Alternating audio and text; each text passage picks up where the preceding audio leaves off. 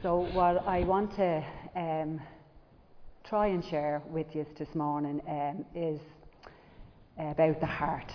And we have been kind of looking over a lot of stuff to do with our hearts and understanding. Bernard keeps using this word, the rhythms of our heart, and trying to understand what's going on in our hearts on any given day. And coming to the conclusion that the heart is central. And it's important to understand that, to know that. So what does that mean and what does it look like? When we're talking about the heart, you know, what exactly are we talking about? What does the heart mean? You know, what does it mean to you when you hear, you know, somebody mentioning the heart? And one of the interpretations that I'll just read it out for you. It says that the heart commonly refers to the mind as the centre of thinking and reason, but also includes the emotions, the will, and thus the whole being. The heart is the depository of all wisdom and the source of whatever affects our speech, our sight, and our conduct. So, what are you saying? What are you seeing? And what are you doing?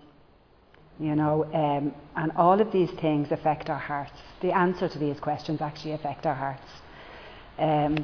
What are you saying about yourself, your own situation? You know, what are you saying over your life? What are you saying over the lives maybe of your children? You know, over any situation. You know, what are you seeing as well? And you know, what we say matters. Who knows? You know, if you agree with the fact that your words have power. And we're told that in Scripture as well. And you know, how you see things and your perspective on any given situation will determine how you live. And also what we say and how we think affects how we act or react.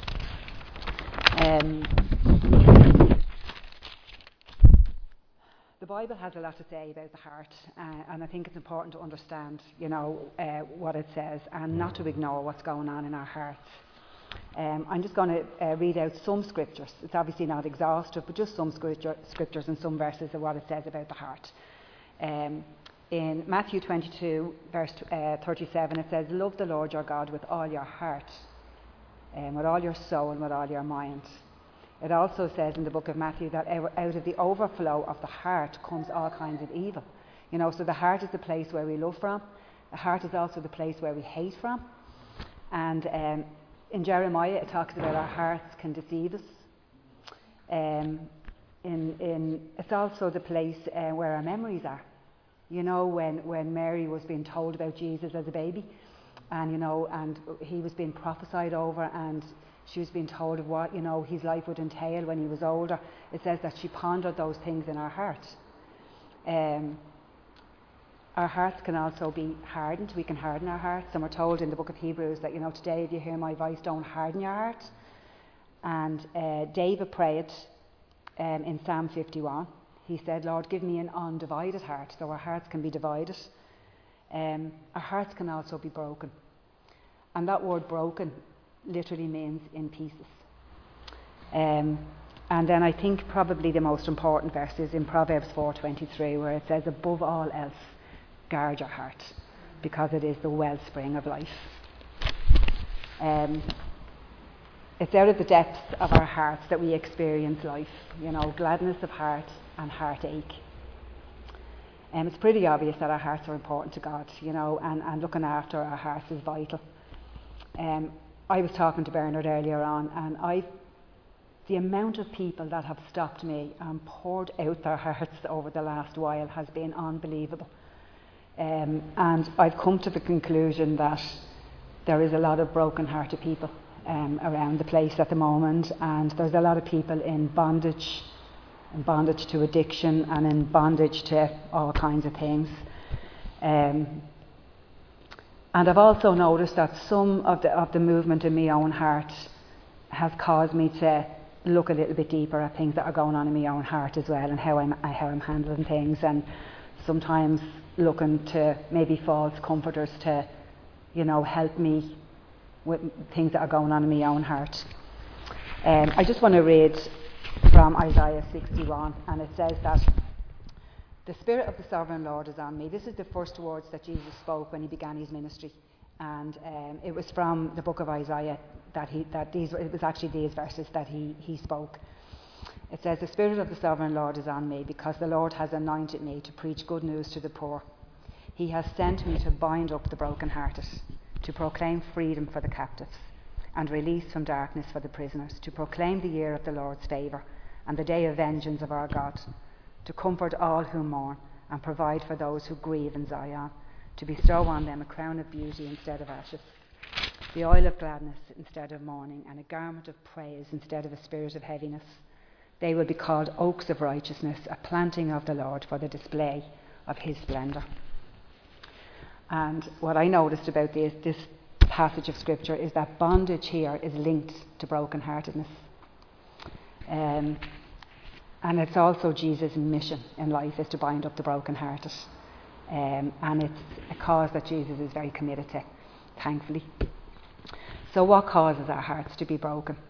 There's lots of things, but trauma is basically what causes our hearts to be broken. In Psalm 109, verse 21 and 22, it says, "Out of your love deliver me, for I am poor and needy, and my heart is wounded within me."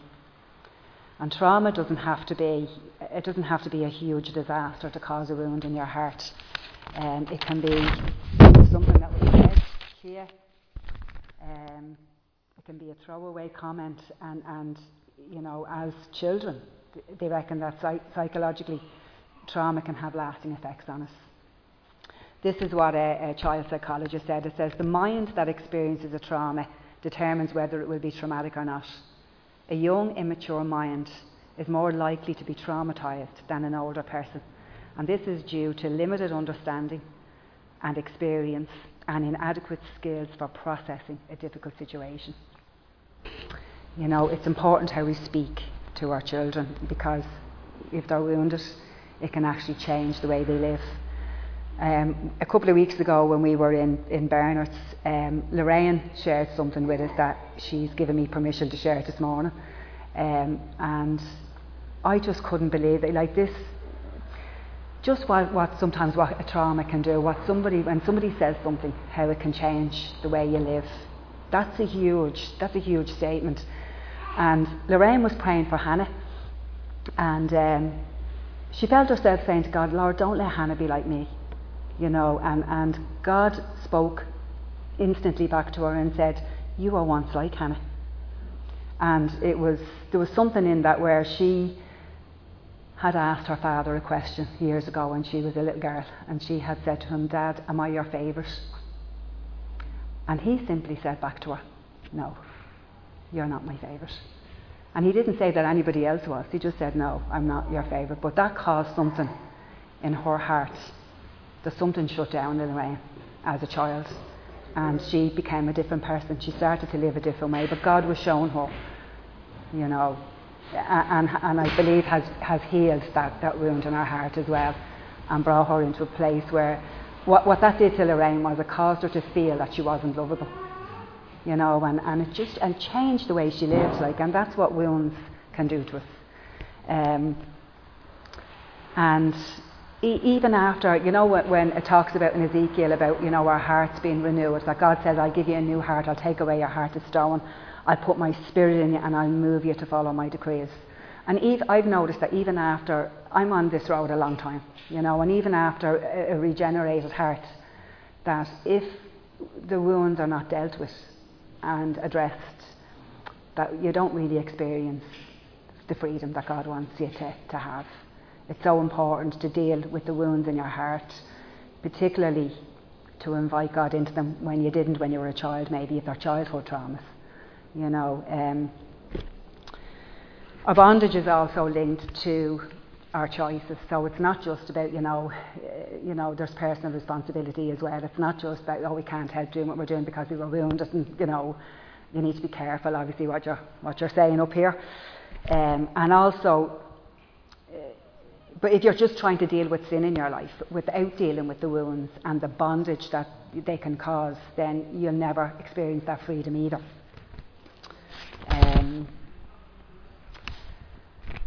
It says in Ephesians 4:26, it says, "Don't let the sun go down while you're still angry, and do not give the devil a foothold." For me, I always understood that scripture to mean, if you were having an argument with your spouse, maybe before you go to bed, it'd be good to sort it out, or if you were arguing with somebody else, sort it out before you go to bed, and that's a good thing to do as well. But it's not just, it also means don't let the sun go down on your pain.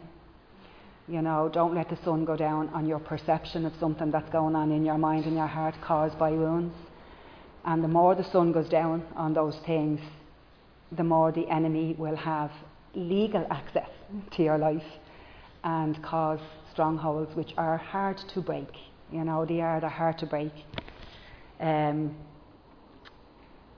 And it can look like this, some of the things that I've kind of just written down a small little list, and it might sound like this to you, these are some of the things that we can say or perceive about ourselves or others or even about God. It can be no one likes me, or I'm broken and I'll never be fixed. I'm ugly, I'm fat, I'm unlovable.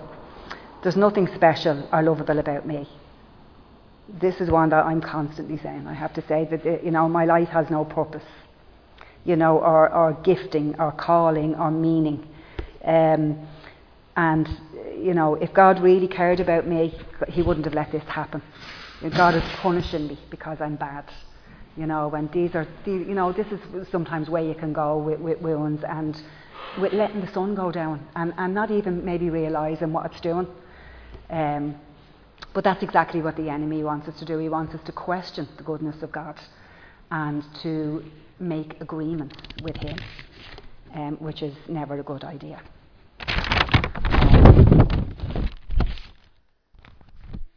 As I said, when we make agreements with the enemy, we give him legal access to our lives, and his mission is to kill, steal and destroy, and that is what he'll do. As I said to you, I'm on this road a long time. I've been a Christian a long time, and my conversion was very real.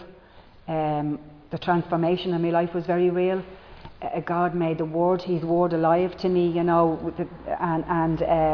I really began to believe for great things for my family, for my children. But I don't believe I dealt with the wounds that were caused childhood wounds anyway. And I really started to kind of believe that some of the stuff that I grew up with and some of the awful stuff that was happening in my home, a mental house, and I kind of thought it wasn't so bad, grand, not too bad. I mean, there's people worse off than me, and these are the things I was saying, but it was actually awful. And and kind of pretending that it isn't good. I think that what happened for me is that I hid behind my kids, and my identity maybe came from them and from being a wife, and I hid behind that a lot. And some of the wounds for me were, my home was a very critical one, so I was never affirmed, and I never felt good enough. These were some of the situations that I found myself in. I was afraid to try anything in case I failed, and and fear of failure, I believe, stopped me from moving forward in my life. I kind of thought, you just don't try and you won't be criticised if it goes wrong, And I can remember having visions of walking around a field up near where I lived and being branded almost with this big F, failure, branded, with the way they brand cattle. And it was this awful kind of feeling, an awful situation. And I have a panic attack if anybody asks me for my number, in case they text me or ring me. It's I actually feel that I'm afraid of intimacy with people because I feel they'll leave anyway. It's a fear, of, don't get too close to people, they'll only hurt you, or they'll leave, and these are some of the stuff that wounds can cause, and it's mad, that I feel as if I'm up here, I should be speaking about being free of all of this stuff, and I'm, again, on the road a long, long time, but I'm learning to try and look at things from God's perspective, which is, you really, as I said, strongholds are hard to break. And I also felt that God was kind of teaching me he was bringing memories back from childhood to me, even only recently. You know, some of the memories where maybe I was doubting whether he was there, and but I felt that God was showing me, no, I was there. I was present with you. And it has helped me. And I grew up also very anxious. I think it's something that I've passed on to my kids as well. We do suffer a little bit with anxiety, like Sarah would, agree with this as well. And I think that's due to the fact that I always felt I had to run somewhere. We went to bed a lot of the time with our clothes on and shoes on and all, because you were running out of the house at some point. It was a madhouse.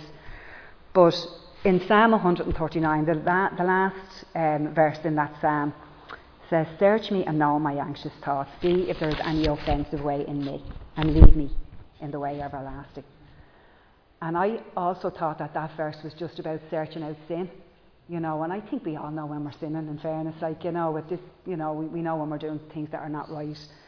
But I also believe that this is searching out the pain in our heart, searching out the wounds, and doing it with God, and allowing the Holy Spirit to shine a light, if you like, on wounds and bring healing and wholeness.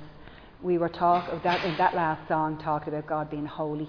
And it's where he wants us to be as well. But part of being holy is being made whole.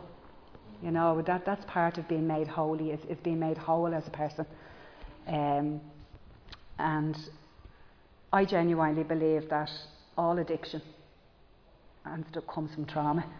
I believe that people are numbing pain. That's what they're doing. They're trying to numb their pain. And to the good bit is the healing, is how do we get healed from the wounds,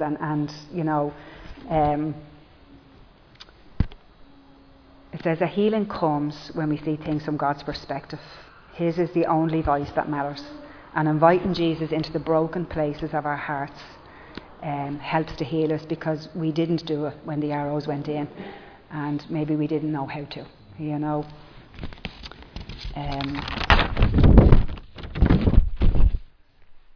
The surgeon's knife is painful, and there's no anaesthetic. I do remember there were times when God was trying to bring healing to my heart, but I just didn't let him. I just couldn't cope with it at the time. I think it was just I felt as if there were moments in the early walk with the Lord that he was trying to bring me to a place, and I just kept shoving these things back down because maybe I wasn't ready to deal with them.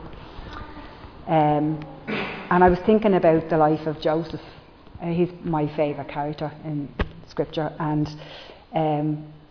looking at Joseph's life and how traumatised he must have been when, I always kind of say that maybe it's easier to take wounds from people that we don't know, or from strangers. It might be easier to cope with wounds, but when they're from people that you love and are supposed to love you, it's just, the wounds they could just go so deep. And with him, it was obviously his brothers, and he was left for dead by them. And even, you can kind of see in the life of Joseph that he wasn't a victim. We're all in some ways products of our past, but sometimes we can become prisoners of them. And I feel as if maybe I've been a bit of a prisoner of my past, and maybe living too much in the past. But for Joseph, I feel that Joseph knew that his pain had a purpose. There was a purpose to his pain, a purpose for his pain. And even when his brothers came and stood before him, he was able to say to them, "You meant this for evil, but God meant it for good." And that out of his pain there was a purpose. He said, "For the saving of many lives." He was able to see, if I hadn't been brought to this place through all of the pain that I went through to this place, then most of Israel, most of the country would die of starvation. If he knew there was a purpose to his life and a purpose for his pain, it wasn't for nothing. This is just the last bit of what I have to say, and this is from a Christian psychologist, and it says that viewing difficult situations with godly lenses and responding in healthy ways strengthens our brain chemistry. Una was telling us a few really interesting things, the way this works, the way our brain works, and how we can just be stuck in places with, And it says that we grow psychologically and we become more spiritually mature. The Bible calls this the renewing of our minds. And it leads to transformed, abundant living. When adversity presents itself, God is sovereign. And on this side of eternity, we may never know why certain traumatic experiences happen. But we do know, however, that God can use hardship to make us stronger. Understanding God, His plan and biblical principles for living, especially during adversity, allows us not just to survive despite adversity, but to have resiliency that allows us to thrive because of adversity. So what's going on in your heart? Are things off kilter? And you know the way that verse in the New Testament where it talks about, let the peace of God rule in your heart. And that word rule means like an umpire, like a football umpire, the way they're kind of watching for the offside and they're, if there's anything off kilter, the flag goes up, and I would say to you that if you're not experiencing peace, then there's something off kilter. There's something not right in your heart if you're not experiencing the peace of God. And I would also suggest that you ask God to search your heart and to show you where you've allowed strongholds maybe to form. This is not a witch hunt. It's not like, going, do you remember she said she didn't like my cat or something, It's like, maybe that does bother you, I don't know, but it's not like a witch hunt. But to do it prayerfully, and also sometimes you may need to renounce the sins of the fathers. And that, the beautiful thing about the blood of Jesus is that it doesn't only cover us today, but it can go back, it can travel back, and it can sanctify the curses maybe, or maybe you see things that are being repeated in your family line, I used to say to myself, oh God, please don't let me be like my father, but I ended up more like him than any of my siblings. It's mad, isn't it, how you just, the things that you don't want, like you end up being like them. And maybe don't do it alone, maybe pray with somebody who you can trust and, somebody that can pray with you. Because God is committed, so committed to healing our broken hearts. He doesn't want us in a place where we're just trying to survive, But God wants us to thrive. He wants us to live an abundant life, and His mission in life is to do that, is to set our hearts free. And like I said, He's so committed to that. Bernard is going to pray because he's walked through some of this stuff very prayerfully. And he's going to maybe pray and share a few things himself. So, all right.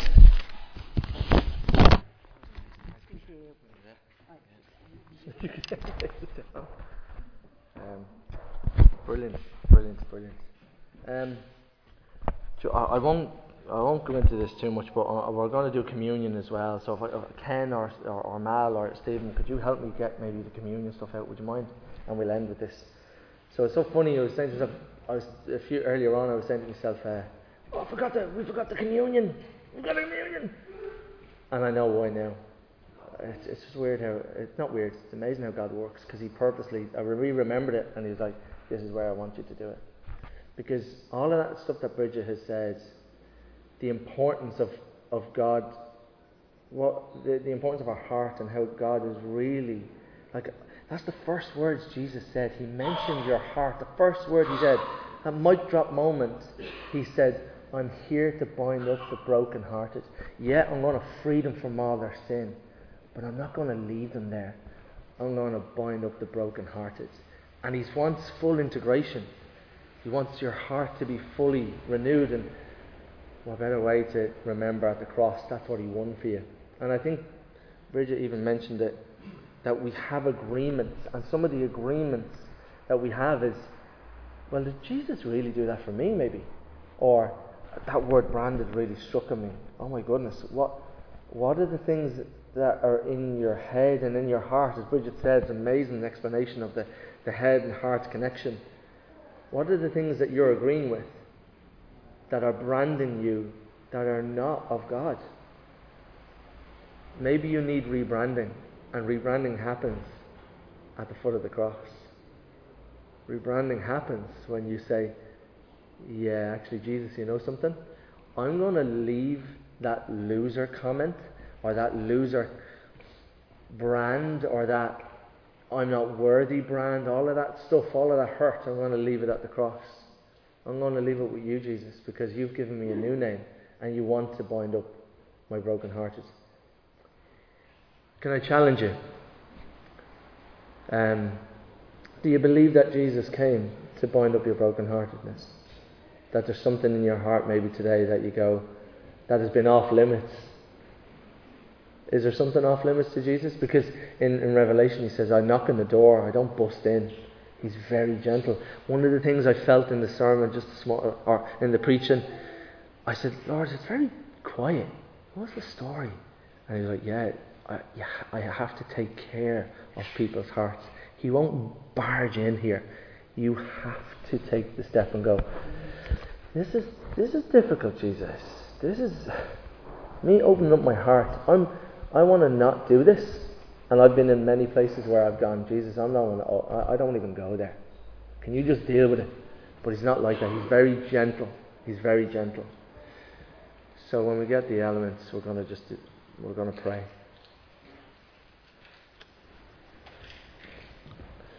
Thank you. The first place we go, and you'll probably hear me pausing on a few things, so I'm going to ask you to go with me on this. I'll probably do a bit of first person stuff, but it's directed at you guys. You can join in your hearts. And so Jesus, I just thank you that you've come to bind up the brokenhearted, and that means my heart. Jesus, sometimes that's really hard to believe, that you want to do a work in me. You want to take those things in my heart that have been traumatized by my past. Holy Spirit, can I just invite you into these places now? Can you just show me? I'm just going to leave a bit of space for this to happen. Holy Spirit, come. Can you show us places?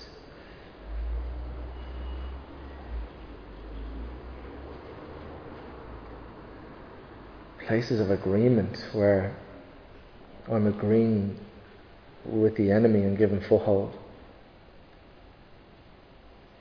Places that I need to step out of, that I need to renounce, that I need to say no.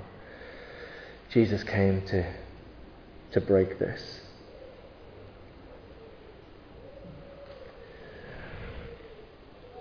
And folks, trust me when I say this. Jesus had to die and wanted to go through what he went through so that you would experience peace and full restoration. I'm just going to say that again. Yet he came to destroy the power of your sin in your life. Absolutely, 100%. But he also came to restore your life. In John 10:10 it says this, I have come to give life and life in abundance. I leave you peace, he says in another piece of scripture. I'm going to leave you peace. And a peace that kind of transcends all understanding. Just let your heart agree with that. Just let your heart go, yeah, Jesus, I want that. I don't know how to get there. But yeah, I'm just going to start with an agreement here, Jesus, and say, yeah, I'm in.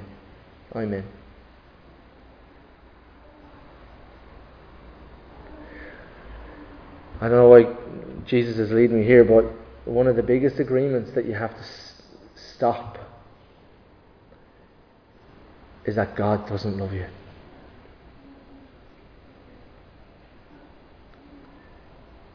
Look at what he did in sending his son to the cross. So not to give you a religion, but to get you back into a relationship with the Father, as it says in the prodigal son. But the Father wants you back so desperately back that he gave his only son that he'd have you back. And to give you that full restoration. And some of these things are hard to believe at times. So you need Jesus to come into those places and help you get that revelation of, I am loved.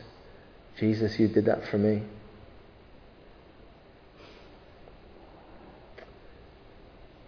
So the things that the Holy Spirit have maybe shaped or have brought up right now, those things that you need to renounce. And renouncing means I'm shaken off. I don't want that. I don't want that thought anymore. I want to realign and get rebranded with Jesus. And by goodness did he rebrand you on the cross. By goodness did he do that. And he did it with a precious price. And you were bought with the most priceless thing from heaven. The blood of the Lamb. You were bought. So you're worth something to God if he emptied heaven. You were worth it in his eyes. And just allow your heart to align yourself with that for the moment. Allow yourself to go, okay, Jesus, there's something in that you are so priceless that a priceless price had to be paid for me. Maybe align yourself with that and make that agreement.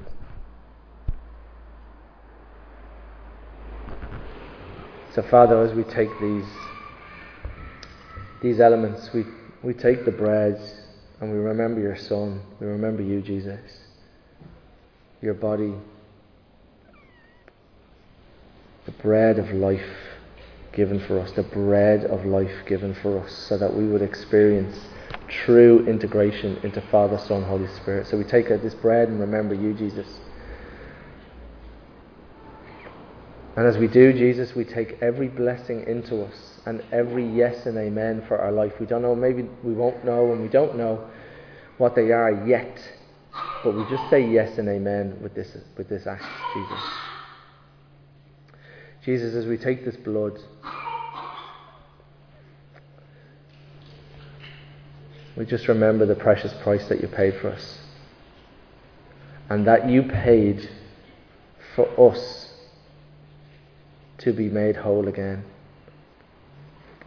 Guys, I have to say, I would encourage you during this week, and just that word branded really struck out with me, what Bridget was saying. It's so powerful, and it's exactly what the enemy wants to do, is to brand you with your old things that Jesus died for, and to cut you off from that stuff. Generational stuff that has branded you. So Lord, we take this cup and we ask you to rebrand us. We leave at the cross, Jesus, those things of the enemy that are just lies that tell us, I will be like my father or my mother. Jesus, you came to cut the ancient paths away and give me new paths, your ancient paths, Jesus, your narrow path that I want to walk on. I pray for a renewed mind, Jesus. Come into my mind, come into my thoughts, come into my life, my heart, my emotions, and Jesus, make it right. Amen. Amen. Folks, there's a lot in that. There's a lot in that. So Mal, when you get this on the website, maybe you can just have a look at the website, and I would encourage you, there was so much in what Bridget had said. Listen to it again. This is not a sermon thing that you can go, okay, best of luck all the way, best all out on Sundays. And sometimes that's a bit, when something lands like this and God is after your heart and he's hunting after stuff, you need to prayerfully sit with him. You need to prayerfully sit with him and go, what's going on here? So whatever's been brought up today, I'd happily sit with anyone and pray with you, because vice versa, I'm going to be on the hunt with people in my prayer life and go, can you pray with me over this actually? Can you help me with this? Because God has brought stuff up for me. I want to bless you this week. Alright? May God's face shine upon you this week. May you step into the healing presence of the Lord this week. Put yourself in the way of the rhythms of his heart. Put yourself in his way. Get some time with God this week. Amen. Bless you guys.